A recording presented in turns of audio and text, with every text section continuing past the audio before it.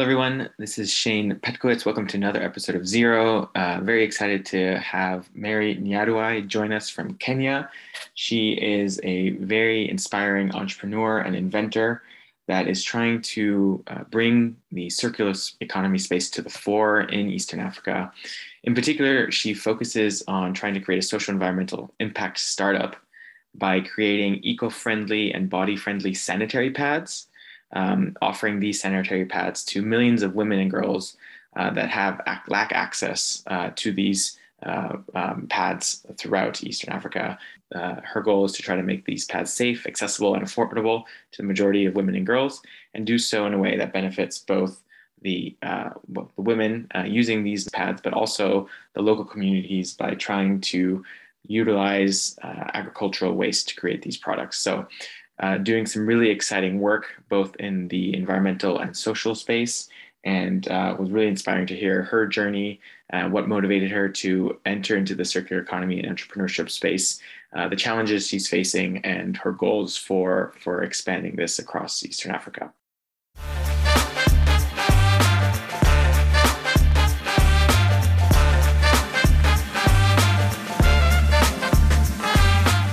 Nyungu is a Swahili word that means pot, which is the symbolic representation of the womb of the woman. Yes. Great. And I think we're going to be talking about the womb a bit throughout this conversation. It was very exciting to hear about the model that you've developed, where you combine both social and environmental impact, with the goal of producing sanitary pads for women in East Africa that are both lower cost and beneficial to the women who are using them from a sanitary perspective, but also have a lot of environmental benefits because you're using a circular approach, right? Can you just speak to the model you've created? So I think even before I talk about the model is the reasons why I even thought about this model was because of frustration. So for years, I was very frustrated because the sanitary pads we have in East Africa and Africa as a whole are substandard products. And that was brought into light through a viral hashtag that happened in 2019, where women were complaining of constant irritation and itching and rashes from using a popular brand of sanitary towels. So when compared to the same brand in your countries in the West, in the global North, of course, there was a big disparity. And that was when the innovation bug, caught me, and I started doing research. Then I found out that a lot of sanitary pads, most conventional pads that we have are made of wood pulp. So that means a lot of trees have to be cut so that sanitary pads can be made. And it doesn't make sense because the innovation in the sanitary industry has remained the same for the last 50 years. So, but if you compare the products in the global North with what we have here, it's completely different. Our products have a lot of toxic chemicals and plastic. And with that information, I was able to research and even collaborate with a material scientist and now, form what we now call Nyungu Afrika, which is now using, agricultural waste of pineapple leaves and corn husk fibers to create the sanitary pads. So the model was because the same products which are biodegradable from other brands are priced quite expensive. So for Nyungu, the model was for every product that we are going to sell, we're going to donate one to every woman or girl in need. Wow, that's really admirable. And I can definitely, having worked at a startup, I can definitely empathize with the innovation bug that you talked about of really having a lot of passion for a particular project and wanting to work on that. So I think maybe I'm actually, now that you mentioned it, maybe let's focus a little bit on that, because it sounds like prior to this, you weren't too involved in innovation. You were involved in journalism, and you were a product manager for a TV show. But this seems to be a little bit of a jump. How are you finding it? So I think that's the most interesting part about my journey, because a lot of people ask me, so is your background in research, or have you done like biology, or any scientific background you have to be able to even invent a product? And my answer is a very simple no. I was just a woman who was very frustrated, and the conditions were perfect for an innovation to come out, and also the right people were there when I was looking for answers. A case in point of Dr. Kinyanjui. But prior to that, I remember even when I was a mobile journalist, I really tended to focus on gender impact stories and the inequality in the menstrual hygiene space. Or if I wasn't doing that, I was very involved in doing, donating sanitary products to girls in very needy areas, in marginalized areas, and even going to secondary schools to really educate girls on proper hygiene, proper menstrual health education. And it was also the time when I was also curating a lot of stuff around the feminine space, female sexuality, that I got wind of the kind of disparity that we have in the menstrual space. So even before I got the innovation, I was already doing a lot of advocacy work, both online and on the ground. So when now this hashtag happened, it was just like the culmination of all this work that I had done. And I just needed to find the right people. And as I say, the right storm for me to start the company. Understood. And so can you just speak into the advocacy work that you were doing? Because I think it sounds like I don't know if there still is, but maybe at the time that you were starting this work, that there's almost a stigma associated with the space of sanitary pads, and you've given a lot of examples in your past talks about how it can be in some ways quite shameful, unfortunately, for women to have their periods. Can you just speak a little bit to what that environment is like in the communities that you work in? Definitely. And I think even one of the worst cases that really even drove me to start the company was when there was a little girl called Jacqueline Chepngeno who committed suicide when she was shamed for starting her period in class.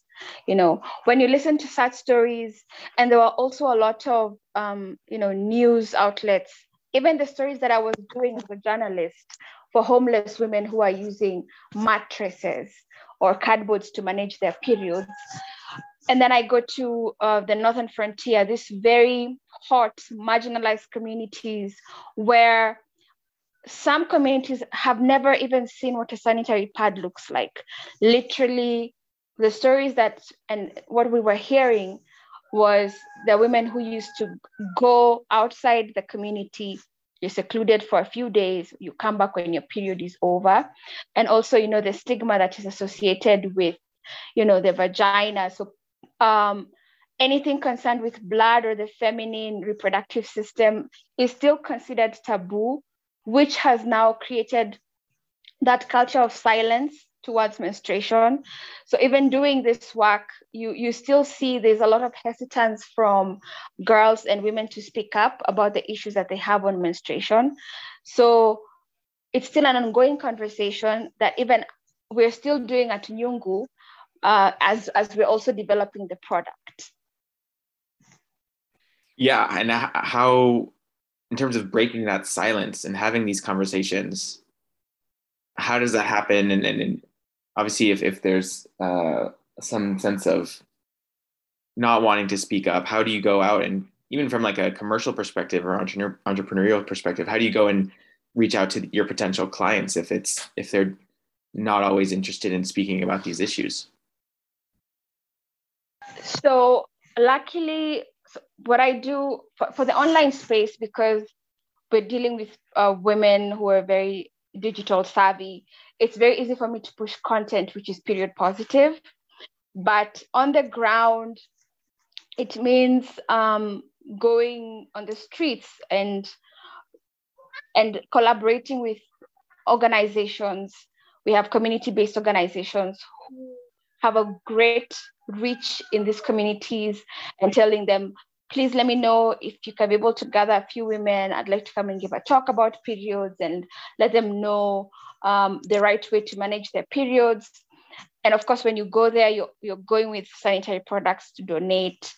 And you'll see, even when you ask these women, so please tell us if you have any questions, they're very keen to listen, but you can see they're very shy and they don't want to talk about it. But I think we measure the impact by the number of women who come, because the number keeps increasing of the women who wanted to come and attend these talks. Even in schools, when I go to schools and I say I want to give talks, I'm always received very warmly, because children want to, this students who have adolescence want to listen to somebody who has a depth of knowledge about it.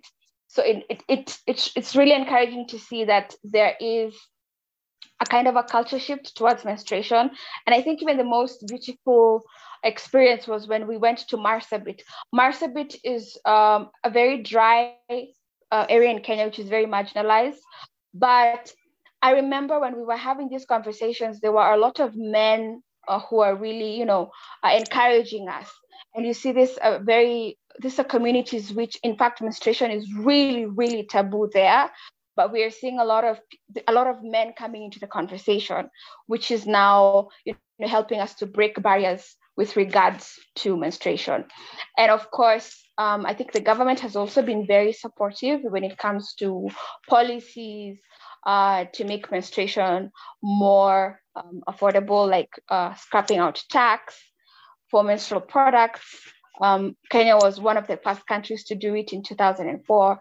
And then we had this the Basic Amendment Act, which stipulates that school-going pupils who have started menstruating should be able to access free sanitary towels. So you see, at least our government understands how important addressing issues of menstruation are important for development. Absolutely, and I can imagine that. Well, it's great to hear that you're getting the support, increasing support, and then also at the government levels, because I can imagine that the impact is really significant, because at a minimum, at least you're providing kind of a more comfortable sanitary pad option. But on the other hand, if you're offering someone the opportunity to not have to be excluded from the community for a few days every month or so, that's fairly impactful on their lives, I would imagine. And so do you work in terms of other stakeholders? So do you work actively with the governments? I know you mentioned in this community where you were working particularly with some of the men of the community. Do you work with other stakeholders as well? Yes, I'm very involved with other stakeholders. So at least every month, I'm always, if I'm not donating pads to a different community health organization, I'm either holding a talk somewhere just to drive the conversation about, menstrual equity. So in terms of the government, I think where the government has come into play in Nyungu Afrika is creating an environment for research and development. So because when we were doing research of finding the efficacy of how these fibers would be used to make the sanitary pads, I had applied for our incubator at the Kenya Institute of Research and Development. And I was accepted, and I was selected with 15 other women to train on production of sanitary towels. So I've also benefited a lot from government assistance in terms of even having the space to create and really to do research. And so far, it's been great. Yeah, that's fantastic to hear that you're getting that support. And if we just take a step back, just focusing on the social aspect of providing sanitary pads is obviously really admirable. What made you want to incorporate an environmental or a circular aspect to this? Because I'm sure, I mean, one option, maybe I'm wrong, but one option could have just been to make an improved, just an improvement on the current sanitary pads, right? And then still do the advocacy work. So why did you decide to do a whole new material type? Well, because when I was doing research, apart from finding out that the current sanitary pads that we use are made with a cocktail of toxic chemicals, now I had never known that a sanitary pad is equivalent to 4 plastic bags. And at the time, the conversation about plastic pollution had not reached to the height that it is right now. So I think in 2019 was when there was this talk about sustainable periods, and now people were making the switch to green menstruation. So when we were doing the research with Dr. Kenyanjui, who is a very integral part of Nyungu, we were like, it's not just enough to create or improve what is in the market. Let us just revolutionize and make a pad that is completely plastic free using locally available materials. Yeah. So once we were able, that was our objective. So we plunged all the resources that we had to make sure that the product that we created ticked the boxes of, yes, it's going to be a complete overhaul for what we have in the market, but it's also going to be good for the environment. Amazing. I'm getting excited just hearing about your revolution. Yes. Thank you. And so what materials do you, and I know you mentioned it earlier, but what can you just speak, you use like a pineapple husks, or is that correct? The material that you landed on, it has to do with pineapples, right? Yes, we use the pineapple leaves and the corn husk fibers. I have never failed to mention that I feel like Nyungu, when I look at and join the dots backwards, I feel that the conditions for starting this company were made, I think, when I was 10 years old, because I have grown up in Thika. Thika is the capital city, or let me just call it the headquarters of apple growing plantations. 99% of all pineapples which are exported from Kenya come from where I live. So I have seen pineapples literally every single day of my life. And so when now 2019 approached and I was doing research, obviously the first plant I wanted to research with was pineapple leaves. And that's what I landed on. And it was very beautiful to see. When I saw the fibers, I was so excited. I remember I rushed to Kirdi 2 days later. And then I found Dr. Kenyanjui. And the most beautiful thing that happened was he had left to go to Singapore for 4 years. So by the time I was going to Kirdi, he had just arrived a week before. And I remember I said, I was given his contact and I called him and I told him, my name is Mary Nyaruai. I've been doing research on pineapple leaves and I need your help. And he said, come over, and when you're coming, bring a lot of samples of the pineapple leaves. And that's how the relationship was built, and that's how Nyungu was formed. You see, so when as I said, when I look at the conditions were just right for making the sanitary pads and making the company. So now we're also looking for alternatives, because the good thing about corn husk fibers, apart from producing cellulose, they can also produce corn plastic, which is bioplastic. So we're looking at a material that can produce two things, which I said is the cellulose that can be used as the absorbent core for the pad, and also the bioplastic for the back sheet, so that the blood does not leak to the panties.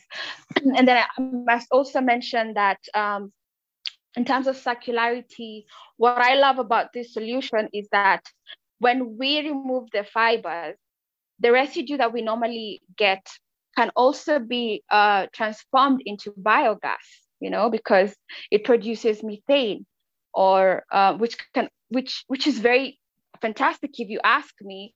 And also, we were having these conversations with a few friends of mine. They were like, you can also combust this residue to create biochar and use it for farms as a soil amendment, and also using it as manure. So, I mean, the possibilities and the solutions that this one solution is doing, even for the soil, is beautiful. Absolutely. And it just sounds like the stars just really aligned for Nyungu and you and team.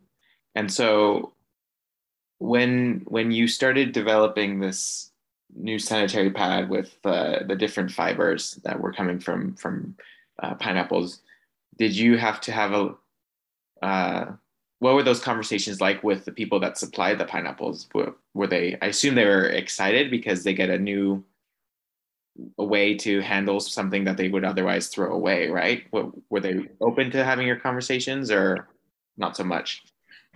Oh my God. They couldn't believe it, the first time I went to the farm, I met Mr. Francis, who is still a very good supplier to us for the pineapple leaves. And he kept on asking, are you sure this thing they make pads? How? Because he couldn't grasp his mind about that concept. So, and now he got so excited. And a few months ago, he was telling us, I'm actually thinking of starting a cooperative, of, bringing more farmers on board, because what we want to do is also improve the livelihoods of small scale farmers who plant pineapples. So I remember when we went to his farm, excuse me, the first time we found a huge pile of the pineapple leaves because it's considered waste. So normally what farmers do is they either burn the leaves or they leave them on the farms to rot, or if in excess they give the animals as feedstock. But so I remember when we took the first time, he gave us the waste for free, because he was like, I can't believe until I see the pad. So we took it, and then now of course we started looking for a revenue model for them, so that they would be incentivized even to give us waste and even sort for us, collect it, cut it. So along the value chain, we are seeing, farmers, like especially Mr. Francis, is getting some money to get rid of the waste from his farms. And even along the value chain, we are able to give employment to young people who collect the waste for us and help us to sort it, and also now take it to the production facility.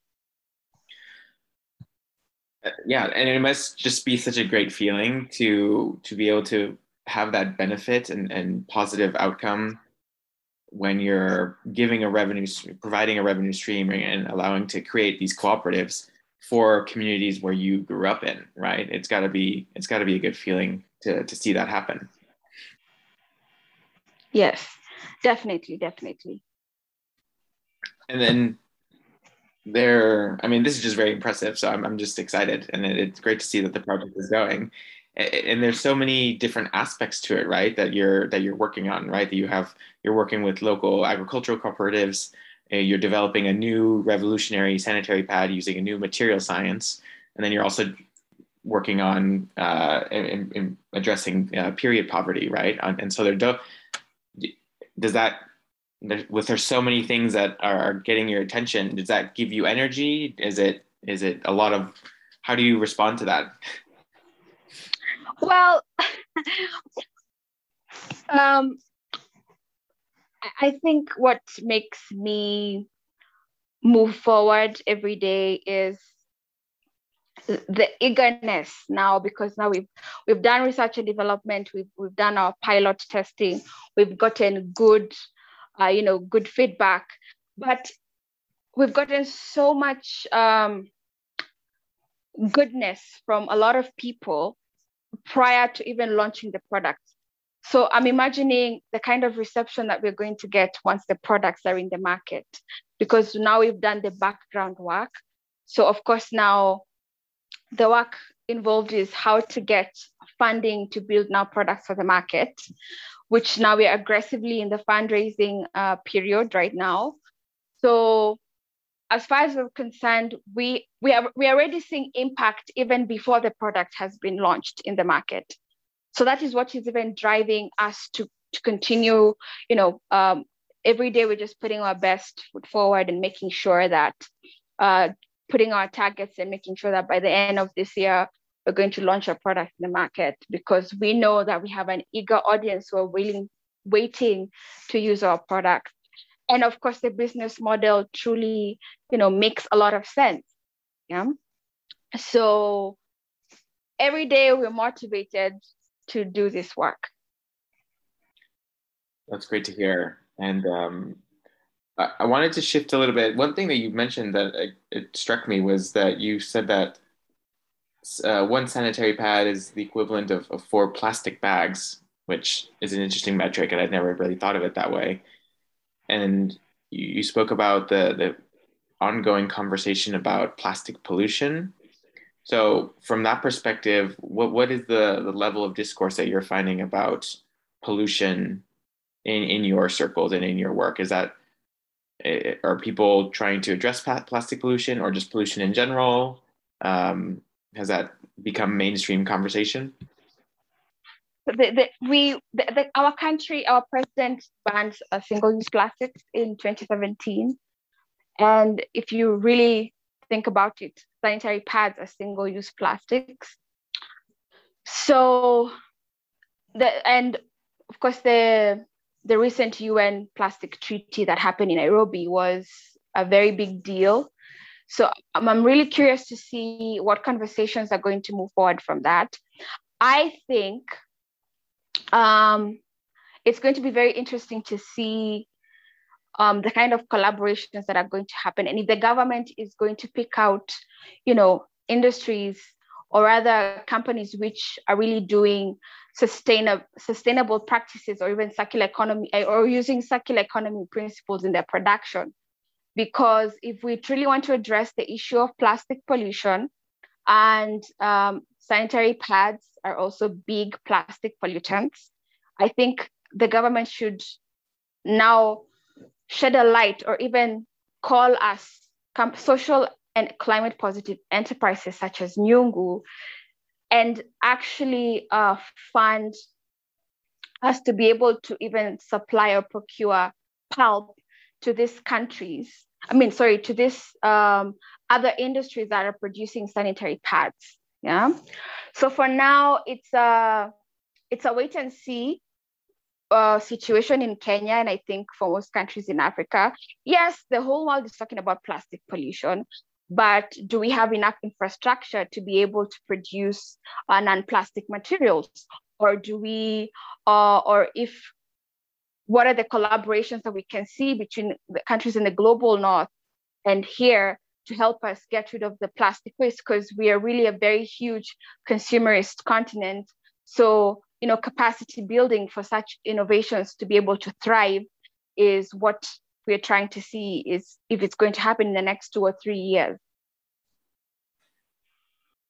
Yeah, and I can imagine, it's a great point that you mentioned about needing to develop the alternative industries that can supply these materials.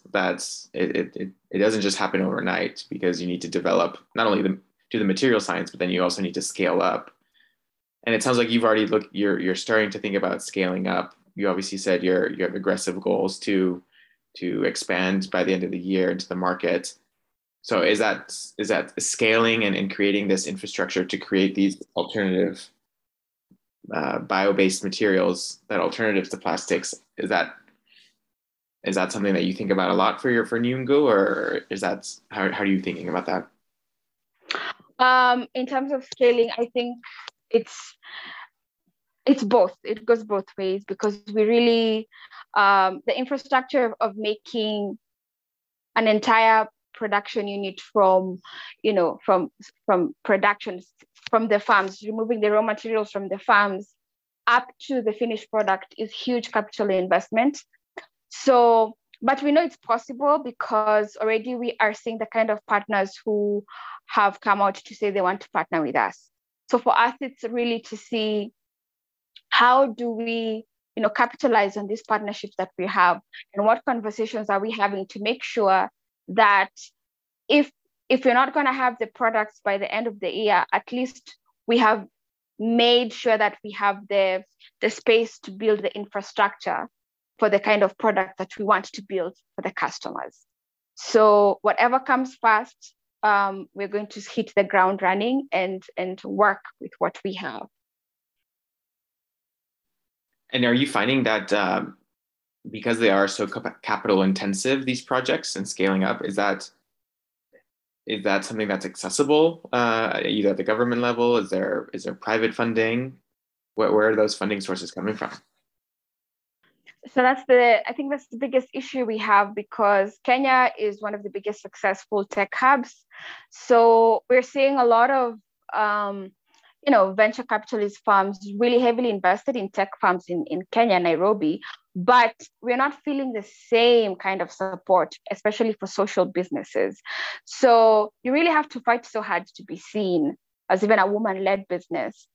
So even getting funding has been sort of difficult. So we really, relying on grant funding, and grant funding takes a very long process. So you can imagine we already have everything we need to launch this company, but what is holding us back is capital, because a lot of companies or a lot of investors are really prefer profit over impact. So even before you get a meeting with an angel investor, you have to knock on so many doors, and sometimes you get so many no's. So it's very discouraging.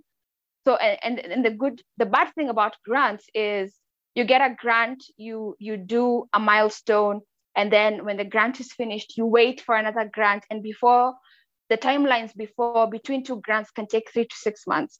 So you see, for 3 to 6 months, your business is literally stalled as you wait for another grant to come in and be able to do another milestone. So you see, if you have continuous capital injection, we wouldn't be suffering these setbacks in the business. So, but I'm really happy because over the last few months, I've been seeing a lot of interest from people who want to not necessarily give capital, but even just, technical and business advisory services, which I know are going to come in handy when the big capital comes in. And also we have a lot of partners from, Impact Hub in Amsterdam. So we're really trying to capitalize on what we have to see if we can be able to raise a desirable amount of funding by the end of this year and be able to get the investment of infrastructure that we need. I can imagine that the fundraising is a challenge, and we do. I don't know. Is there any? I'm just trying to think of how to support. If for someone listening, what's one way that they would be able to support? We're really considering, crowdsourcing for funds very soon. So I think one way for people is to follow us on our social media, at Nyungu Afrika, and see maybe where we are with that. That would really be great. So that when we launch our crowdfunding campaign, we have a lot of information on people's ears that we need support to really bring this company up. And I also think what audiences can do is, we're really in the precipice of a huge change when it comes to climate conversations. So I think individuals need to start putting these huge companies into account, because there's a lot of greenwashing going on. Companies are claiming to be sustainable just because now it's the new buzzword. And companies which had started like us to really, do the work, go do the grassroots work with farmers, create relationships, talk to customers. We're just seeing a very evil trend of big companies just plastering on their packaging that this packaging is green, and you can literally see it's plastic, and which is not right. So I think customers should really, look into these big corporations and hold them into account, so that they can stop really diluting the conversations about sustainability. And also, I think just, getting into conversations about environmental conservation should be in the syllabuses. And also, lastly but not least, circular economy, which is the future of businesses, should be something that is taught in both school-going institutions and even in existing businesses as we speak, because that is where we are going. And the infrastructure should start now, if that is where we want to go in the next 20 to 30 years. And of course, lastly but not least, is fairness. So, when it comes to the medical racism of having products brought to Africa which are substandard, and we want to, have the feeling of the same experience with women in the Western, in the global North, that we don't feel as if our periods don't matter. So having that universal conversations about periods should be the same for all is also very important, so that we can make the menstruation industry become inclusive. So that's just maybe a bit of that. And last but not least, Shane, is just to say about male allies. I feel like the only way we're going to get together is if we move together as a race of both men and women. And honestly speaking, none of us would be here without periods. So it's very important for men to hold, companies which are trying to advance the menstrual equity in the world. And conversations and podcasts such as this are very important. And I really thank you for having a platform to even talk about menstruation. It's really heartwarming to see, and I'm really grateful for that. Well, thank you very much. You've clearly not only thought a lot about these issues, but you're also putting them into practice and really making an impact on so many levels. So, Mary, I really appreciate your time coming onto the show. And we'll definitely put a little bit of information in the details about how listeners can support. And best of luck over the next year, scaling up and raising that capital. Yay, thank you so much. Thank you. Okay.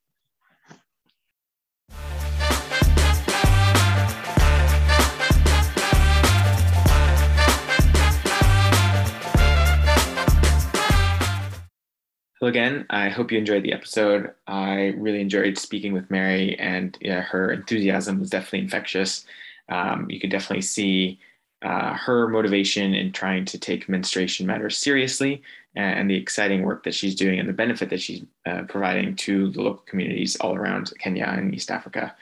And so that was really great to see. I wanted to basically use this theme of utilizing agricultural waste as kind of our next task, and really trying to understand what are some of the local agricultural waste products that are being produced in your local communities, whether it's your local city, your counties, and try to see if there are actually local companies that are trying to utilize them and do so in a way that's providing local jobs, providing local benefits. So if that's something that you can just do a little bit of digging and looking and seeing, are there alternative local companies that are doing exciting work in the circular economy space, and are there steps that we can take to support them? So that's my focus for the next week. Wrapping up from the previous week with Jean Wiener and going out and preserving and appreciating the local natural ecosystems, including marine ecosystems. I went with a few friends, and we actually went stand-up paddleboarding out in the ocean, which is super cool. A little bit windy and some waves, so it took a little bit of time to find our sea legs and be able to stand on the stand-up paddleboards, but we did rent them, and we explored the La Jolla State Marine Reserve, which is in San Diego. So that was really, really fun. Beautiful to see all the cliffs, tons of sea life. I saw the largest jellyfish that I'd ever seen in the wild. It was probably about 3 or 4 feet, about 1 meter long. It was a purple striped jellyfish. which was really cool. Apparently, they travel the length of the west coast of the United States. So that was fun to see. Saw a bunch of fish, schools of sardines. Saw some Garibaldi, which are really bright orange, so it's very easy to spot them. So that was really cool. And then just really enjoyed being outdoors and enjoying these natural spaces that just appreciating them. It was really, really enjoyable. So that was I enjoyed that. I'm probably going to keep doing that and going for hikes and going to parks and just enjoying the outdoors. And I hope you were able to enjoy your local park as well. And hope you have a good week, and we'll chat next week. Thanks.